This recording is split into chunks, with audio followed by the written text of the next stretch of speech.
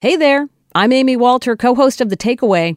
In the Politics Brief podcast, you'll hear the best segments from all the different WNYC shows covering the 2018 elections. It's the sharpest, most timely talk, analysis, and original reporting from shows like On the Media, The Brian Lehrer Show, and of course, The Takeaway. Also, from the WNYC newsroom, which is tracking key races in New York and New Jersey. The stakes are high, and we want you to have the information you need. It's what we do. Welcome to Politics Brief from WNYC.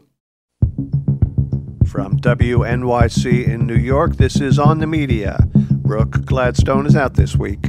I'm Bob Garfield.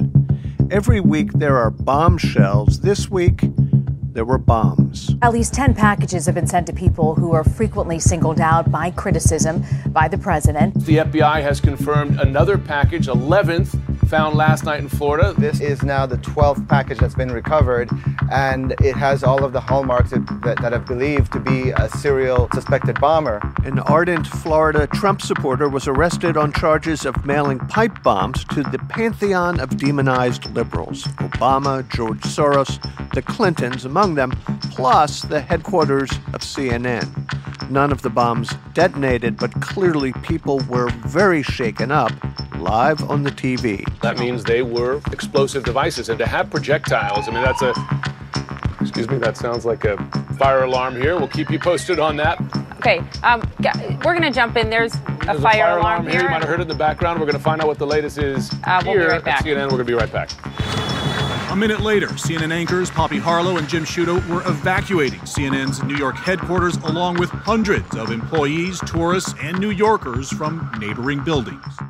It was chaotic, but once the bomb squads wrapped up, everybody defaulted to their inevitable roles. Donald Trump, after first offering a boilerplate condemnation of political violence, immediately retreated to blaming the obvious culprits. What is the first statement the president makes about this today? It's to attack the media.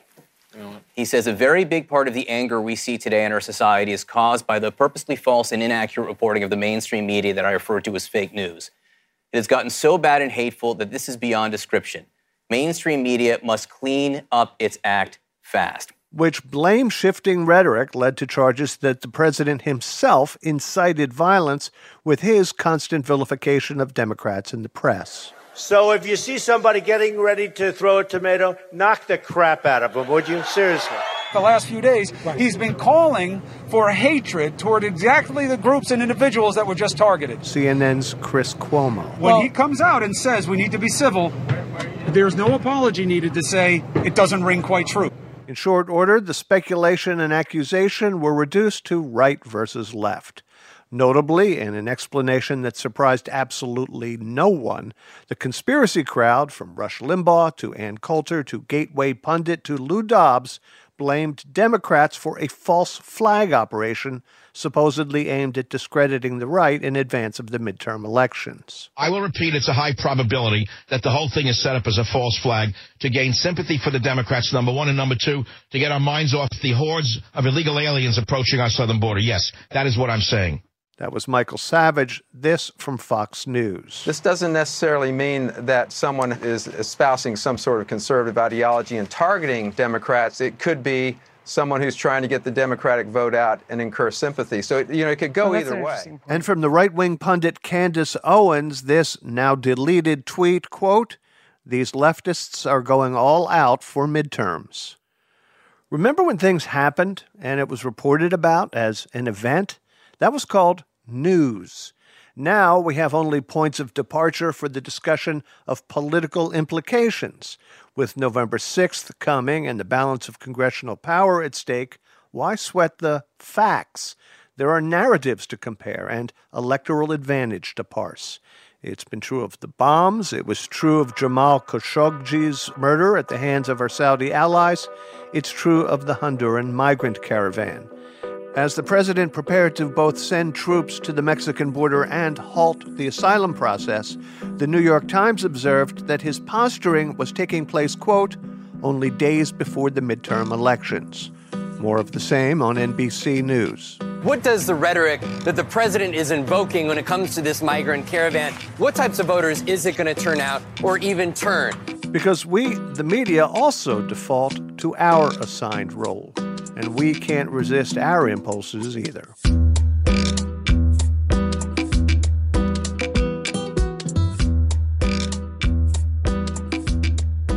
Yes, at election time, the press seems less like an institution than an amalgamation of our own quirks.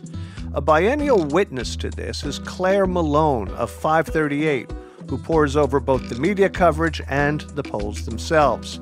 I asked her, apart from seeing all human events through an electoral prism, what other tropes she's noticed this time around. I think that there have been certain states that perhaps have been overcovered in this election, or maybe the candidates' odds have been amplified beyond what we would sort of give them from a statistical look. Politico writes Texas has Beto mania. Esquire says he could be the next Obama. Vanity Fair calls him Kennedy-esque. It's obviously an interesting election because he has, as a Democrat, garnered a lot of enthusiasm in a deeply red state. And for people looking at the demographics of that state and looking to see people aging into voting whose parents were immigrants, perhaps. I'm thinking of the Latino population in that state. So it's interesting for Democrats to see O'Rourke doing well. But honestly, I mean, somewhere like Tennessee, which is another deeply red state, Phil Bredesen, who is running as a Democrat there, is the former governor of the state. And I would say that the Democrats' chances in that state are much better than they are in Texas. So we have a little bit of a natural inclination towards a sexy headline, a telegenic candidate like O'Rourke. I did a piece on him a couple weeks ago, and, you know, in my lead, I talked about the number of times he's been compared to a Kennedy. People like assigning stories like that. But then you also have to say, well, let's talk to people about the actual demographics of Texas and whether or not he has as good of a chance as people might be getting the impression that he does. In this, the Me Too era, one of the earliest narratives attached to the midterms was the Year of the Woman. We're doing a wonderful kind of documentary story about what's now being called the Year of the Women. It's being called a seismic shift, a record number of women running for elected office. There are a total of 6 Democratic women in the race. The last time that narrative was so pronounced was in 1992, when, in fact, the number of women in the House increased by double digits. Is this the Year of the Women, plural for Democrats? So what is, in fact, taking place, according to your numbers, in 2018? So there are 238 women running in total, so 186 Democrats and 52 Republicans. Basically, we've determined if every woman who's currently leading in a district were to end up winning, there would be 100 women in the House and 24 in the Senate. And that is an increase from the current count, which is 107 total women in Congress.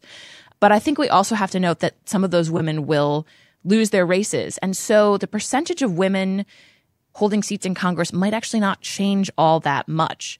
On the other hand, a lot of these women who were running in primaries in particular, because of this anti-Trump sentiment that was sweeping the country, were first-time candidates, right?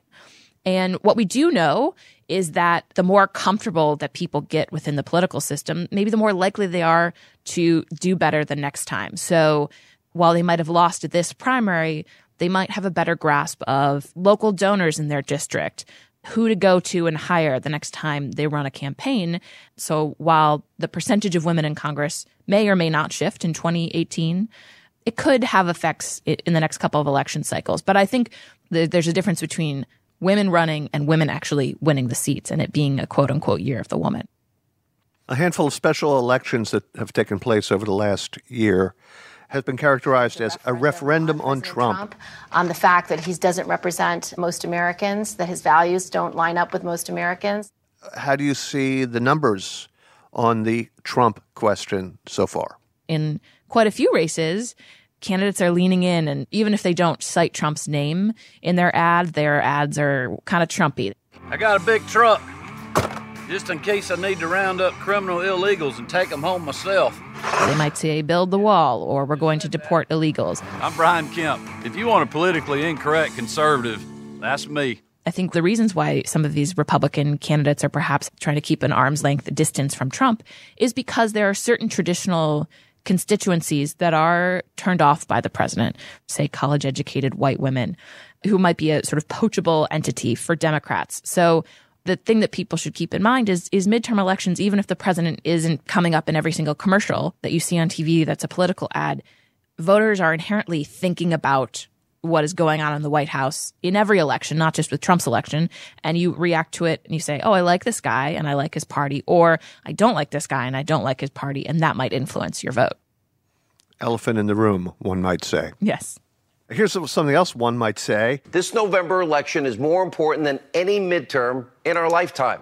The stakes, they couldn't be. Every single election is portrayed as the most important election of all time.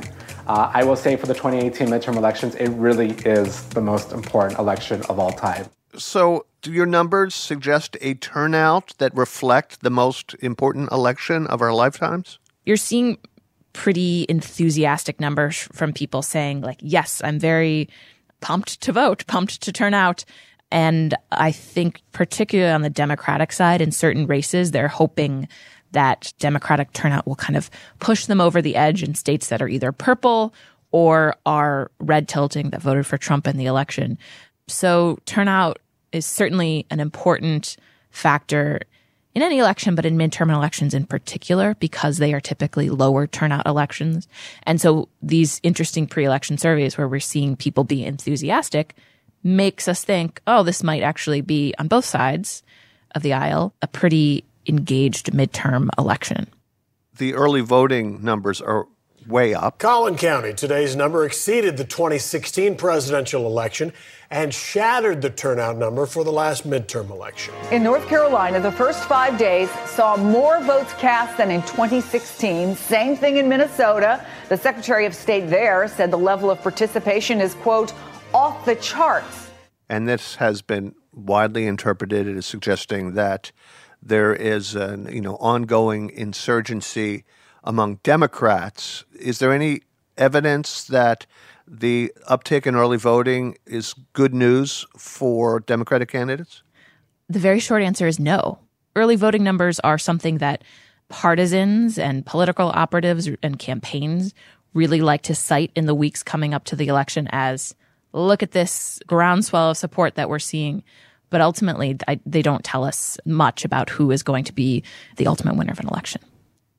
You know, in previous elections, there's always been so much focus on October surprises. Mm-hmm. And this election, just in the last week or so, has offered 3 such October surprises. The plummeting stock market, the bombs being sent to a number of Democrats and the media and other critics of the president, and the caravan, the Central American caravan working its way up through Mexico to the border.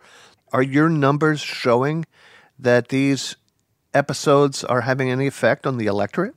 Well, we don't have any numbers on the effect that these events have at all.